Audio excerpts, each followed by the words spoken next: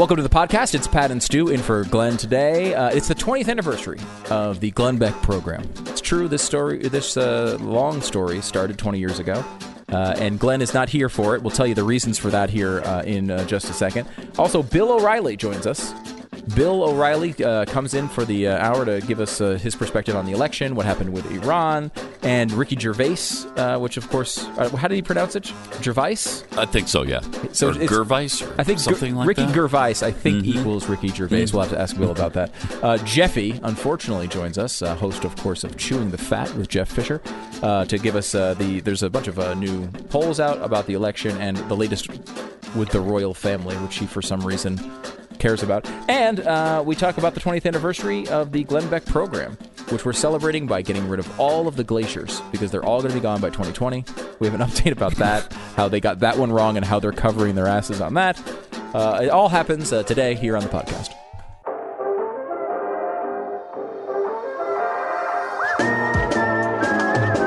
You're listening to the best of the Glenn Beck Program.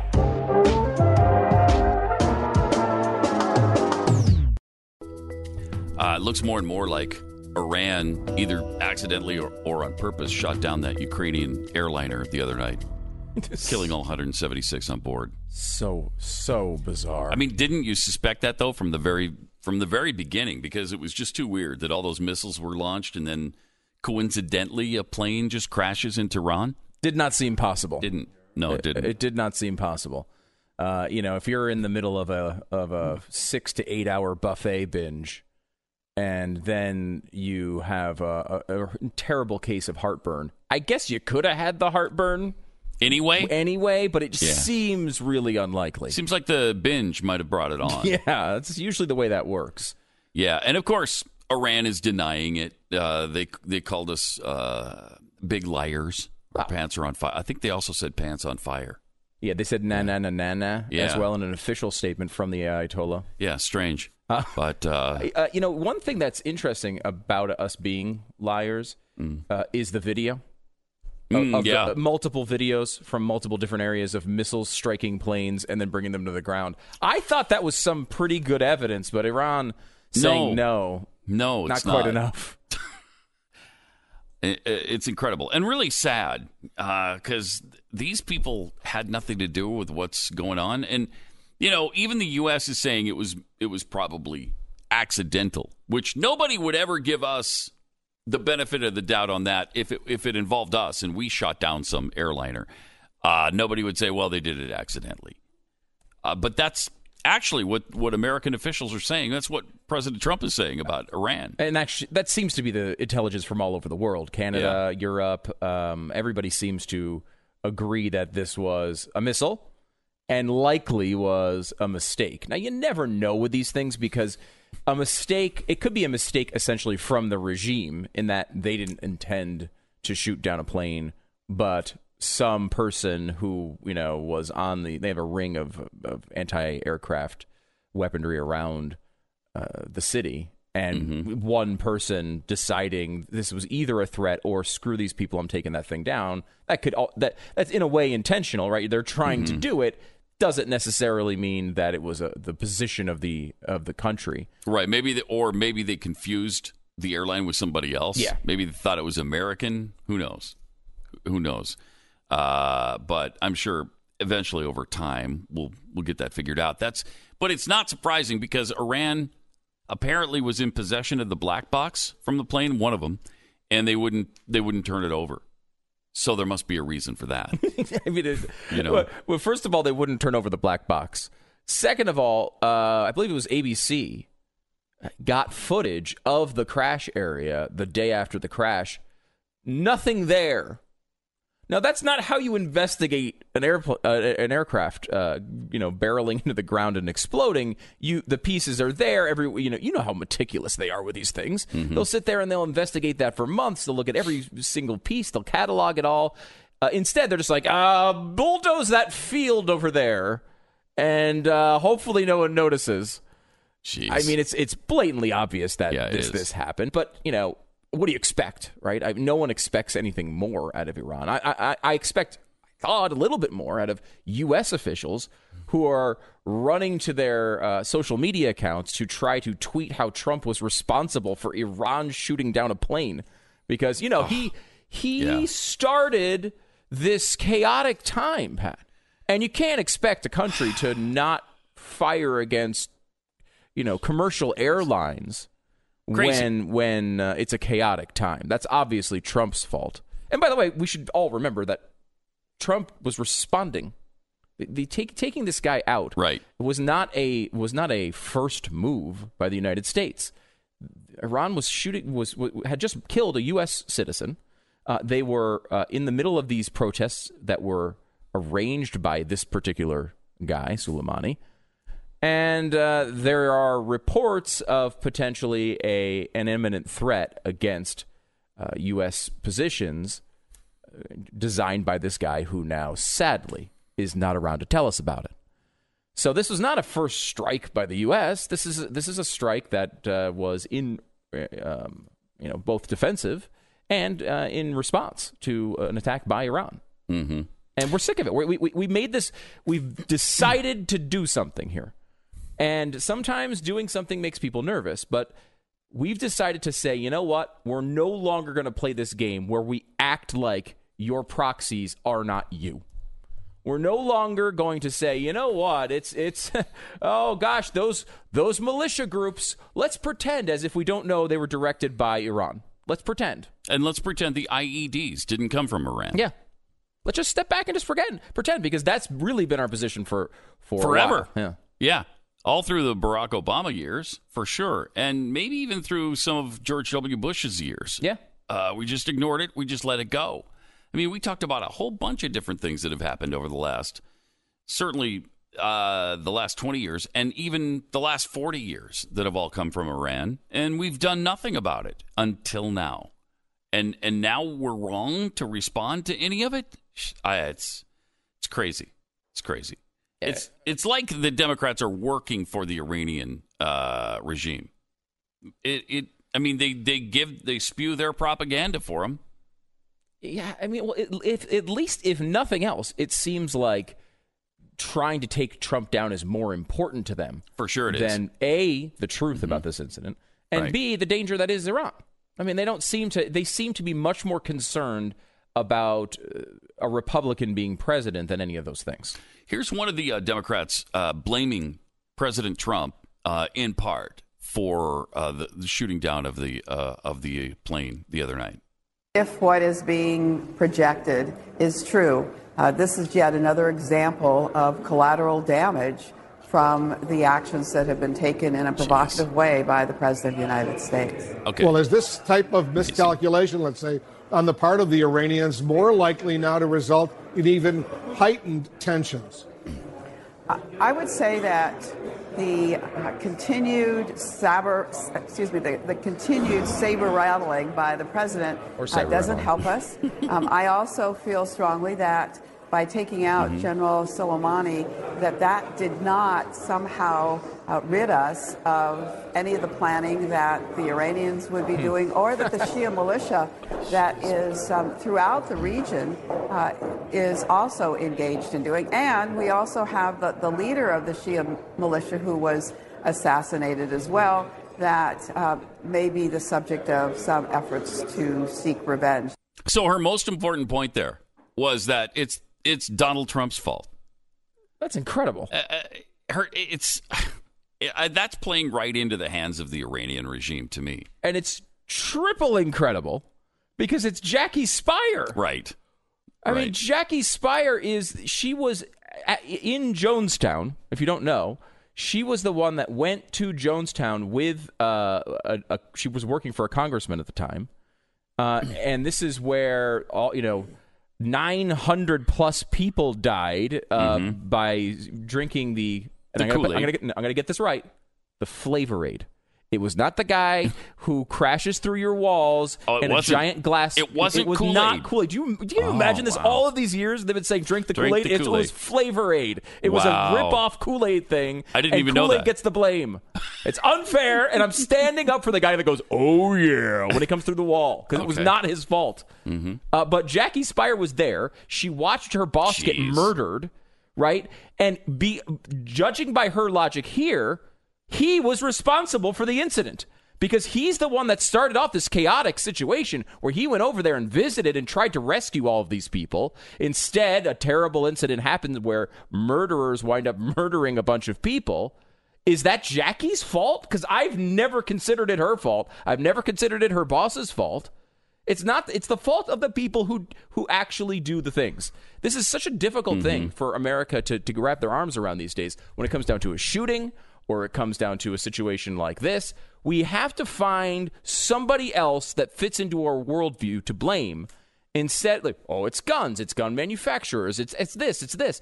No, it's the person who's responsible for the act. Iran is responsible for killing this group of 176 people. Period.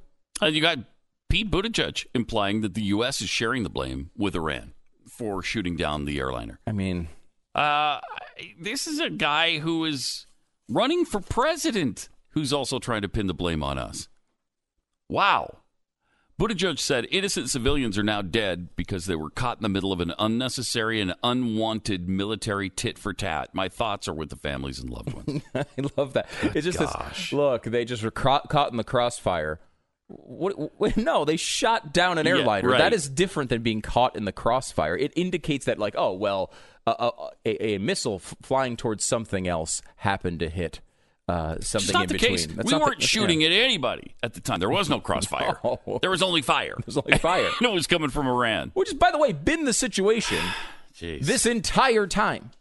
This entire time, Iran has been taking out U.S. soldiers in Iraq. With its IEDs, it's been some rockets, it's been all sorts of different things.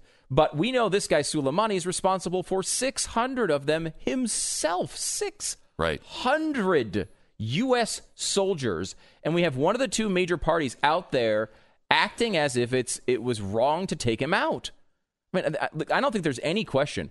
Is it morally justifiable, what we did with Soleimani? Yes. Is it legally justifiable? Absolutely yes. The only question was, and I think some people there's a very small slice of America who actually just had honest questions, was like, crap, is this going to blow up into something that we don't want to deal with? And that's a legitimate question, and one I'm sure Donald Trump seriously considered before deciding to pull the trigger on this.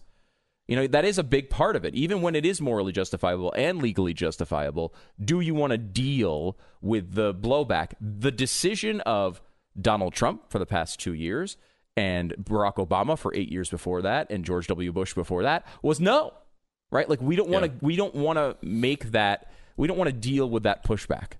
So let's all pretend as if these things aren't happening and try to just minimize them. And Trump has changed that calculus, and it's changed the calculus for Iran. That doesn't mean that some of these groups might still do crazy things. But now you have to realize if you're Iran, it's your job to keep these groups in line. Because if they do things without your knowledge even, we're going to think it's you. And that message being communicated to Iran with a big exclamation point in the form of an explosion, I think is pretty effective. Very. And it was obviously proxies that they were using at the embassy that precipitated this attack on Soleimani. So, yeah, we have sent a really strong message that even if this is your proxies, we're coming after you for it. That's a powerful statement. And we've said for years that people in the Middle East respond to strength. They don't respond well to weakness. They think that's the green light for them to go ahead and attack you even more. But now they've seen strength, and I think that's going to act as a deterrent. I think it's pretty obvious that, with the lobbing the 15 missiles into U.S. air bases that really hit nothing, that shows you that they're taking this pretty seriously, and they understand some of the ramifications for this. This is the best of the Glenn Beck Program.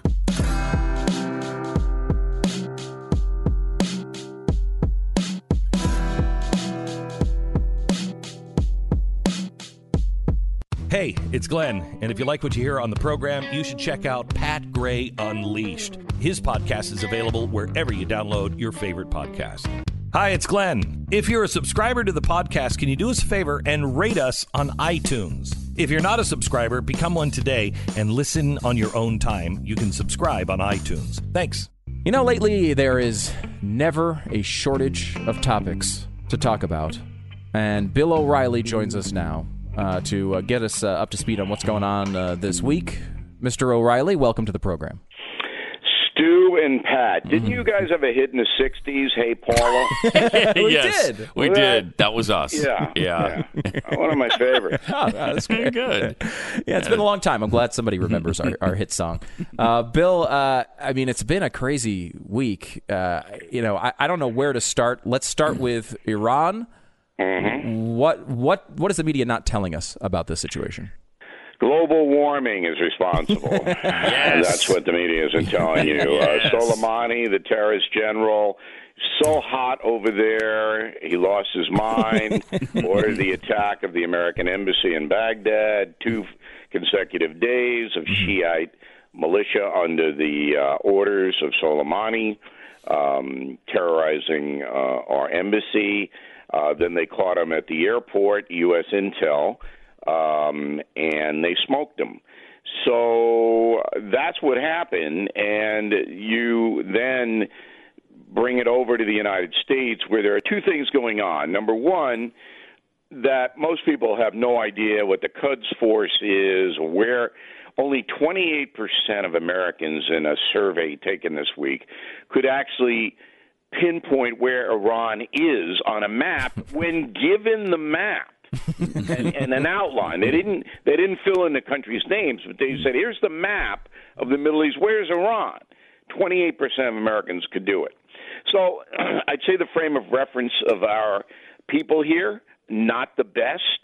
And then you combine that with the hate Trump movement, whereas anything President Trump does is bad and evil. Mm-hmm. But if you're president, so if you're sitting there and the U.S. Embassy, which is American property, it's American soil, is attacked, and then you know the guy did it is in a certain place, you don't do anything to him?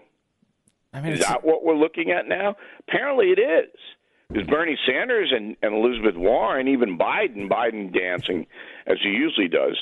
But, no, you can't do that. You got to let them just attack the embassy.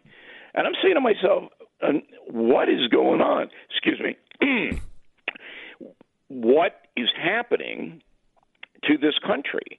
Because that wouldn't have even been debatable even 5 years ago. Yeah. Even Barack Obama, as soft as he was, would have retaliated against the general that ordered an attack on an American embassy. So it seems where like we are. Bill, we have a big change. I mean, today's Glenn's 20th anniversary of doing this program, which is crazy.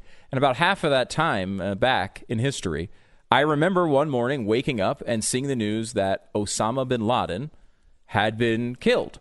And this was not a moment where right-wing media came out and started criticizing Barack Obama. It was a moment that we celebrated as a country together as a wonderful thing. This terrible person who was killing Americans was gone, and that does not seem to be present at all with this. With and Soleimani. Guess who was the only member of the Obama cabinet that advised against the Pakistani raid by the SEALs? Was it Joe Biden? Joe Biden, yeah. Joe Biden. Yeah. He said it was the most difficult decision in 500 years, which I never understood. I didn't know he was that old. I mean, either. that's why Trump is salivating about, whether it's Biden. It's not going to be the socialists. It's either going to be Biden or Buttigieg. Buttigieg, I guess, is an outside chance for this nomination. But you are living in a country now that is becoming increasingly distracted by the personal devices. This is another underreported story, especially younger people under 40. They don't pay attention to anything but what's in their hand.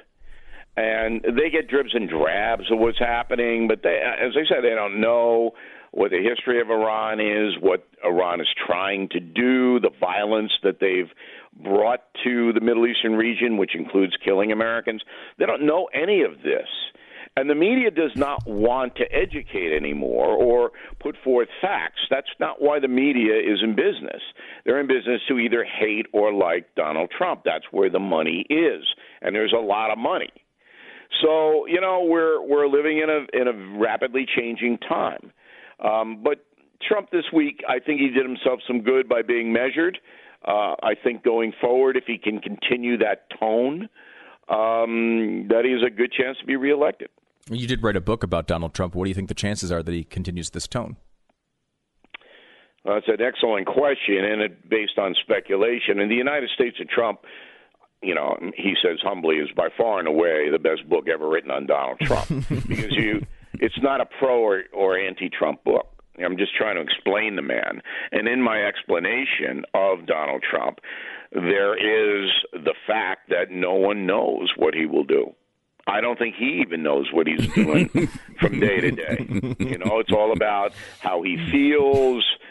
Is he aggrieved? Is he, it's a very unpredictable situation in the White House right now, and that's not good. It's not good. It's interesting because one of the knocks on Trump, and if you look at the polling, it's supported there as well. They think he's doing a great job with the economy, and there's a bunch of stuff they really like. One of the things the American people tend to worry about is how he would handle a major international crisis. And if you see this here, I mean, how do you not rate this great. an A+ so far? I mean, this has been... he handled it well, and that drove the, it was interesting to watch the reaction from the Hate Trump networks after his speech. They really didn't know where to go. All right. So it was like, wow, he was moderate. He's not going to hit them back. He's not going to escalate. So what do we do now? And then it kind of degenerated into this amorphous, he didn't consult with Congress, and he didn't tell Nancy Pelosi what he was going to do. And the Americans immediately, as they have with impeachment, turned away after that. We live in a time now where facts and truth really doesn't mean that much, and that disturbs me. Okay, but you brought up impeachment, and I'm fascinated by this. Do you understand, Bill O'Reilly, what Nancy Pelosi is attempting to do here? Because she waited for 2 years. She finally decided to go forward with the impeachment on basically no evidence. She rushed it through and said she couldn't call witnesses because she had to get it done so fast, and now is holding onto the articles of impeachment with seemingly no plan whatsoever. I mean, if you are a Democrat, aren't you looking at her and saying this is a massive failure? I don't think Democrats care, and I don't think Republicans care anymore. I think the story is dead. Well, that's a massive failure for them, right? Why do it if the story's going to die in a week? It's a failure, but they got PR out of it. It was always a PR stunt. It's like Evel Knievel.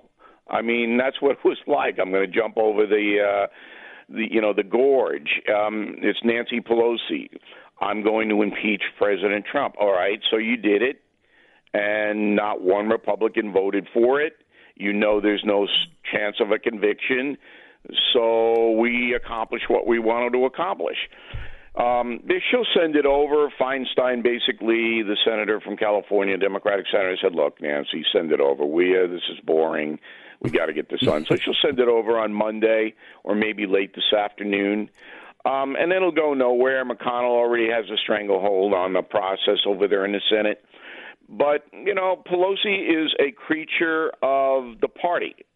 And the party says, okay, it's not going to ultimately work for us, but we got the damage on the impeachment, and so now we'll go to something else. But this is like a major loss for Nancy Pelosi, don't you think? I mean, it looks not for her people, though. You see, the hate Trump people, the Democrats, the liberals, the far left, they don't look at it that way. They don't process it that way. They never really thought that this was going to remove Donald Trump. I mean, even a nut like Sheila Jackson Lee didn't think that. They just wanted to embarrass him, and they put him off his game, and then hope he reacts in a way that's going to hurt him. See, it's all about pushing, and hoping Donald Trump then reacts in a way that's going to make it worse. So that's what it was all about. It does seem like the president has some momentum, though, now, doesn't it? Because he's handled this situation with Iran really well. And now it looks like he's going to win on this impeachment situation too. That she is now even acquiescing and saying, "Yeah, okay, I'm gonna send the articles to the Senate soon." So it seems to me that after the Senate trial, he's going to have quite a bit of momentum heading into springtime. I think his poll numbers will go up a little bit to the mid-40s, maybe upper 40s. But the real momentum Donald Trump has is in the disintegration of his opposition. Mm-hmm. So it's not Americans that, Iran, now what's new? So that's gone now. Maybe it'll come back because remember, the Mullahs don't want him reelected. So they could start trouble at any time to interfere in our process here. And I expect that to happen. But that story's gone now. Impeachment will be gone in 2 weeks. But the lack of a real viable candidate to take on Donald Trump is what gives the president momentum. Because all of these people, I mean, they haven't distinguished themselves, and they're weak. They're all weak. And if he were facing a Michelle Obama, for example, it would be a much different story. But he knows, and the Republicans know, that they don't have anybody to put up against him right now. It's Pat and Stu for Glenn on the Glenn Beck Program on the 20th anniversary of the Glenn Beck Program. Glenn is out with a family emergency, very last minute, had to fly up to Connecticut. He's asking you for your prayers, and we'd appreciate those, of course. Bill O'Reilly is joining us, and we were talking a little bit about the sort of politics around the election.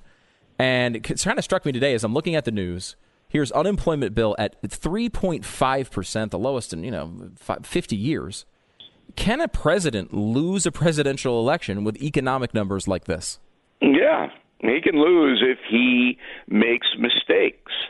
Because we're living in an age now where not everyone is doing well. I mean, you got a lot of people in America who don't have the education or the skill set to rise above a certain level, but they want the same amount of things that the affluent have. And that's the gulf, all right? So you're not primed to make a lot of money because you're not well educated and you really didn't learn how to do anything that sets you apart in the marketplace.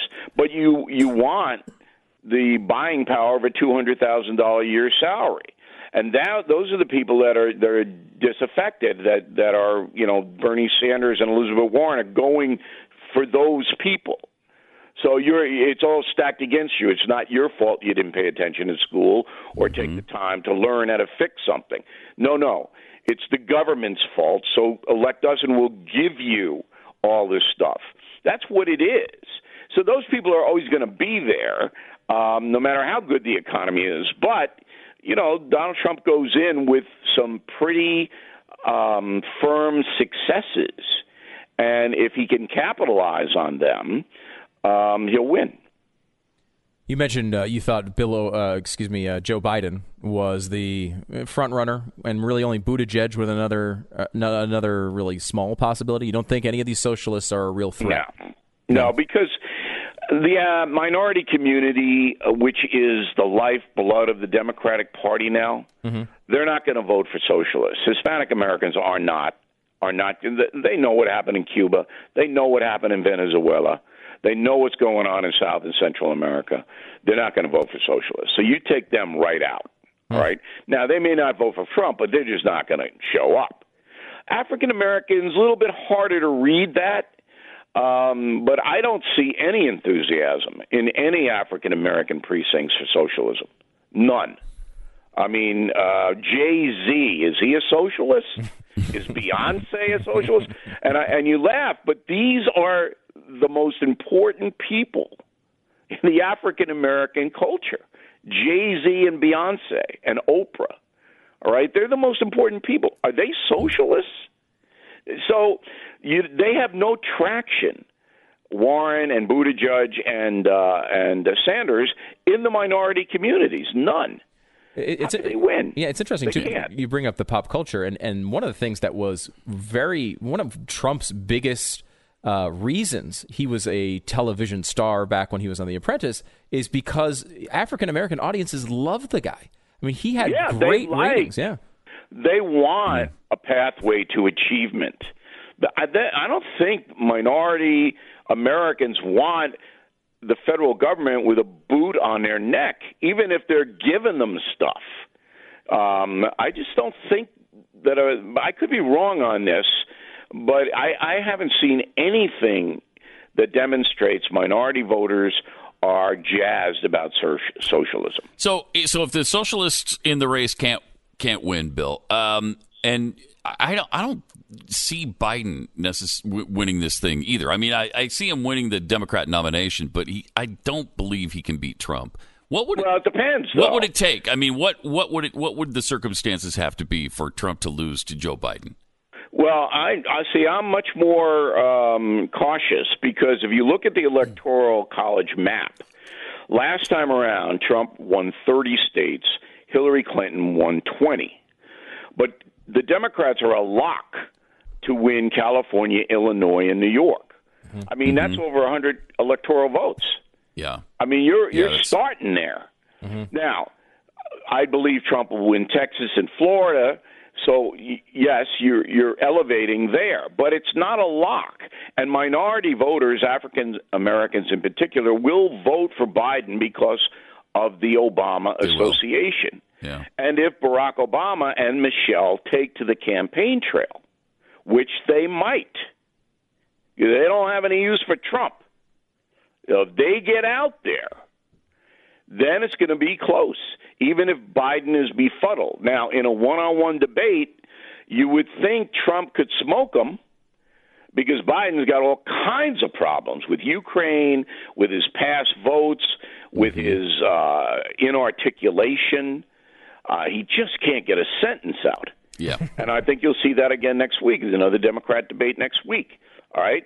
And if Biden, and he just doesn't look like he has command. No, he doesn't. But if the Obama machine gets behind him, it's going to be close. Bill O'Reilly from BillO'Reilly.com is joining us. He's also the author of the #1 bestseller, The United States of Trump, which you can get anywhere you get your books. We're going to come back on the other side with more with Bill O'Reilly, and we'll tell you about the 20th anniversary of the Glenn Beck Program. It's Pat and Stu in for Glenn here on the Glenn Beck Program, joined by Bill O'Reilly. Bill has a new column out talking about the way that the left, and as you put it, Bill, the totalitarian left, and it's the way they seem more and more when it comes to college campuses, when it comes to politicians that disagree, media people they don't like, of finding a way to just cancel them out of the culture, get rid of them completely because their ideas cannot be heard by the American people. They're just not smart enough to be able to handle it. One of the themes of BillO'Reilly.com, we do 4 broadcasts a week of about 35 minutes each, and then I write a column or two and then a daily message of the day. And I've been pounding this theme that the woke culture, and that's the umbrella, is not really in business to improve the country. It's in business to silence the country. So last Sunday, Peggy Noonan in the Wall Street Journal wrote a column that says the woke people are the most hated, her word is hated, folks in the United States of America. I'm not sure that's true yet, but they should be, because they're in the death game. They want to kill people. And it's not a disorganized rabble. This comes out of very well-funded and organized organizations like Media Matters, the Bonner Group, Color of Change. There are maybe 24 of them, most of them based on K Street in Washington. And they receive huge grants of money from people like George Soros. Everybody knows that name now. But there are thousands of people like Soros who fund these people. And their dictum, their mandate, is to target people with whom the far left disagrees and destroy them by any means possible. And that's what's happening. And you can see it, how the media loves this. It couldn't happen without the media's cooperation. But they love it because the media in general is liberal. And if they can take out conservative voices and make it difficult for those people to appear on late night TV or morning TV, that kind of thing, they get a step up in the culture war, and that's what's happening. So you mentioned that they want to kill people. You're talking more metaphorically than literally, right? Hey, look, they wouldn't if I died tomorrow. Or they wouldn't shed a tear. Yeah, that's okay? True. They'd break out the champagne. These are vicious people. Yes. These are people Yes, they are. who believe that their conduct is justified because the traditional conservative movement is so evil. I mean, they believe we're evil, and I believe they're evil, so never the twain will meet. But the advantage they have, in addition to the money, the vast money they have to do what they do, is the media's acceptance of them and promotion of them. I mean, that's why the Golden Globe Awards were so stunning, where you had this Gervais basically saying, look, I'm a Brit, and I'm never going to do this show again, Golden Globe, so I'm going to tell the truth about these people, these Hollywood people, who have a vast amount of influence. And he did. Yeah. The next day, the L.A. Times cut his throat, Gervais' throat, and did everything they could to marginalize the truth that he said, that these Hollywood people don't know anything, they're ignorant, they're intolerant, and if you don't toe their line, you won't work in Hollywood. And that's true. And the same thing goes for Disney and AT&T and Comcast and all of these corporations that control the media flow in this country. It's a bad situation, and Americans should know just how bad it is. Now, I've watched you, Bill, for 25 or 30 years, and I've known you for a decade. I don't know that I've ever heard you use the word evil before. Is that a new thing? Is that a new realization for you, or a new belief structure about these people? No, I've used evil before in the sense that if you are a human being who wants to hurt other human beings, all right, hurt them, you're evil. Now, if it's self-defense, everybody understands that. But if you are somebody who really devotes your life to hurting others, if you are a criminal, if you are an abuser of children, that's evil. Right. Yeah. And I'm seeing now a movement in this country that's being accepted that is at the same level of the totalitarian regimes of the past in the Soviet Union, in China, in Germany, where there were political parties that were bent on subjugating people and were going to do anything they could to accomplish that. Well, what's the difference? What's the difference? So it is evil, in my opinion. It's amazing, though, given this context, Bill, here's a huge group of people, very well organized, relentless, just trying to shut people up. And if you read the Peggy Noonan column, in a way, she almost seems optimistic about it, that eventually the American people are going to wake up and toss this aside and reject it. Do you find that optimism? In her column, and by the way, I'm not a big fan of hers. Because she was, one of the witch hunters and the misconduct stuff. Everybody was guilty. But anyway, she thinks that someone is going to rise up and challenge these people. Well, who might that be? You're going to get killed if you do that by the New York Times and the Washington Post and Hollywood and The View and MSNBC and CNN. Who's going to do that? I mean, you would have to have billions of dollars, and you would have to have hundreds of armed guards even to take them on. I mean, that's how bad it is. Now, yes, you have a conservative media. You have people on radio and television that stick up for traditional values, but it's 100 to 1 against. I mean, you're overwhelmed by the other side. And that's the state we're in. So I'm not optimistic that some white knight is going to come out. I don't know how that could possibly happen. Bill, where we know people should go find you at BillO'Reilly.com, as you wonderfully outlined just a moment ago. What else should people be aware of? The book, is that the thing you're pushing right now? No. The book is we did very well with the United States of Trump, and I appreciate you guys helping us with it. We have a new killing book out May 12th, Killing Crazy Horse, The American Indian Wars, which is unbelievable. I think people will enjoy that. That is the 9th killing book, 17 million copies of my history books in print. And if you become a BillO'Reilly.com premium member, you get the book free and first. So that's pretty much what I'm hawking right now. Very nice. Bill, did you have a 20th anniversary message for Glenn that you wanted to make sure he heard? Well, first of all, I hope, look, I've been friends with Beck for a long time. Yeah. And anything that is troubling him troubles me. So I'm, just hoping that everything turns out. If I can do anything, you guys tell him that I'm here to do whatever he needs. But, Glenn Beck is an interesting, and I don't want to spend a lot of time because I know you have to sell pillows and stuff. But if you step back and you watch what Beck does, he's different than me and others who are more traditional in this country and the media. It's because Beck is basically what I call a true believer. I mean, he has a vision of what America should be and how people should participate in the country. And it's different than everybody else. And that's why I like, I give Beck a hard time. There's nobody that makes more fun of him than I do. But when it comes right down to it, Beck is an important resource for this country.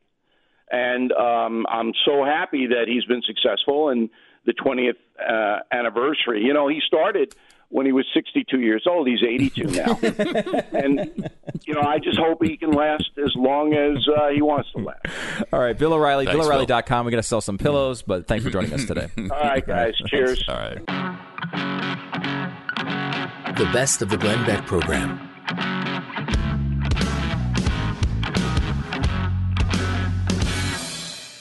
Hey, it's Glenn, and you're listening to the Glenn Beck Program. If you like what you're hearing on this show, make sure you check out Pat Gray Unleashed. It's available wherever you download your favorite podcasts. This is what Glenn posted earlier this morning. Yeah. Is it on Instagram? I believe it's on the gram. Mm-hmm. That's what I call it, the gram. Yeah, because I want people to know. Because you're really in the know and you're really hip on the gram. Yeah. Sometimes I'll just call it Insta. Really? And other times I'll call it the IG. Because that's why I'm on the TikTok as well. So make sure you check me out there on the. Are you on TikTok? On the TikTok. No, I'm not.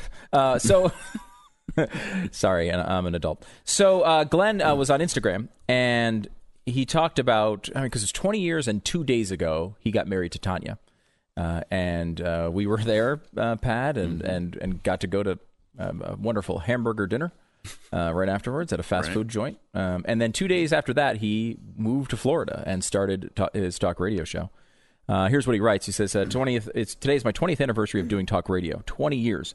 In many ways, it seems like yesterday. In others, it seems like I've been doing it for 1,000 years. A lot of that has to do with working with Jeffy.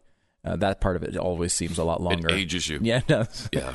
I've been blessed to work with some of the best people in all of radio. Stu, Pat, Dan, Jeffy, Sarah, just to name a few, who've been with me the whole time. Pat for 30 years next year. No, it's actually this year.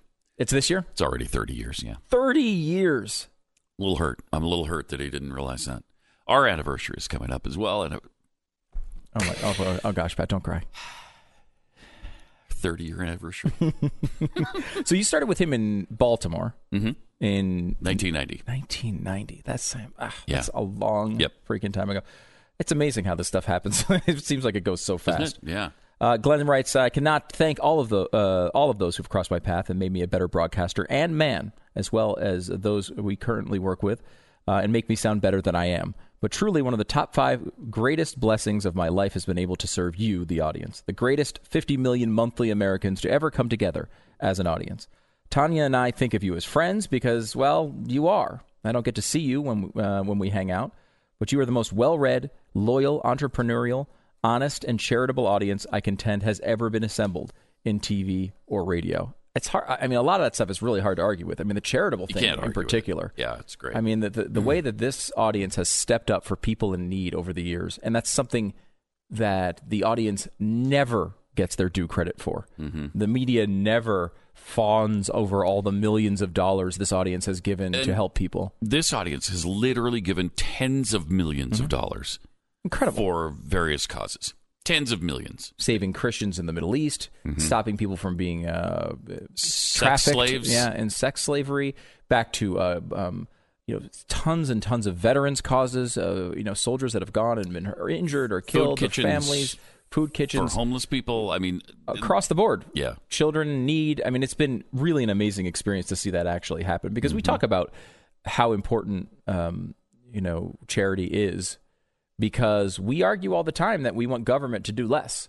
You know, when Mercury One, his charitable organization, started, that's what they used to use, that tagline all the time. It was, if we want the government to do less, we need to do more.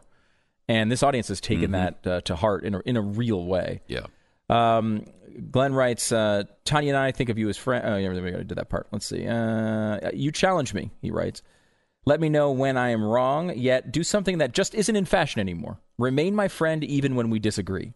Thank you for allowing me to share your journey with you.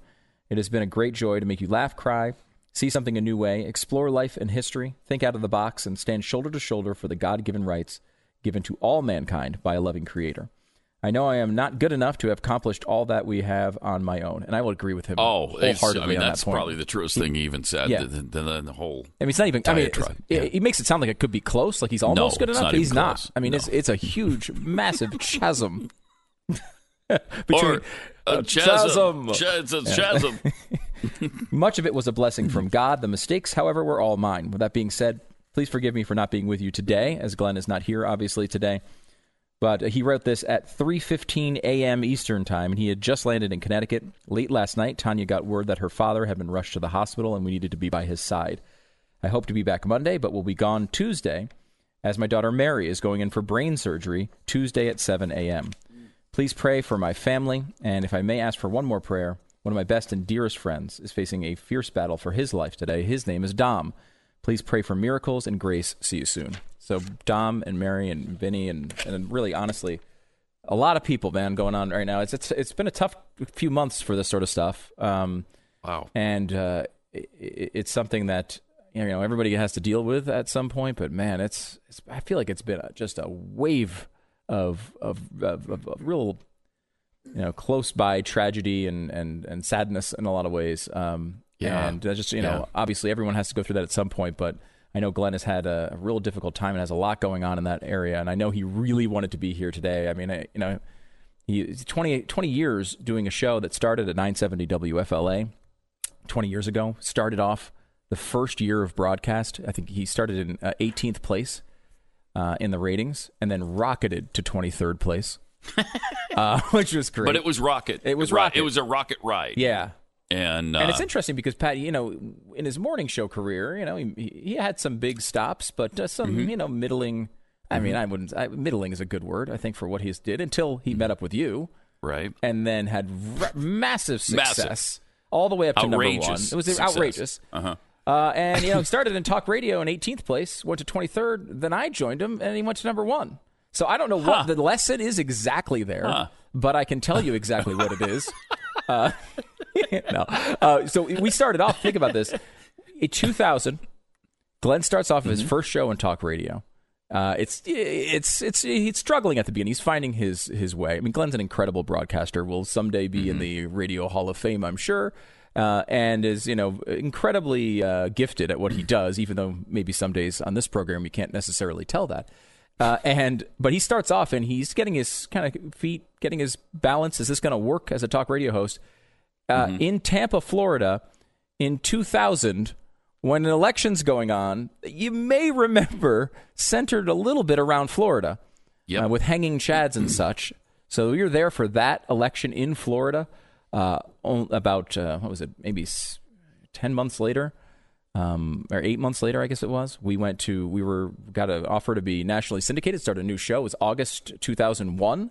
You may notice 1 month before September 2001. And it was going to start the next January, right? It was going to start at the beginning of the year, and then 9/11 happened. Yeah, and they moved up the launch, so we kind of threw a network together, threw a show together. They didn't, for some reason, they didn't want to talk about relationship issues with whoever else was doing the show at that time. Yeah. During 9/11. A little bit of a change up. Yeah. So we did that. I mean, we think of all the stuff that's happened, Pat. I mean, you go through the Iraq War, the Kerry versus Bush election, which came down to Ohio, and we were out there with a giant waffle head going around telling, that's right, mocking John Kerry. Then you had, the economic collapse, Katrina.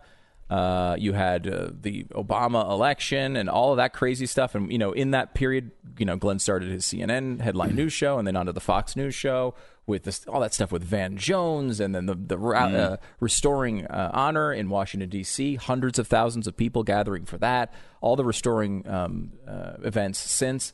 It has been a hell of a ride, a hell of a 20 years, man. It really has. And this audience has been there the entire time. People I still hear from all the time who were listening those first days in Tampa.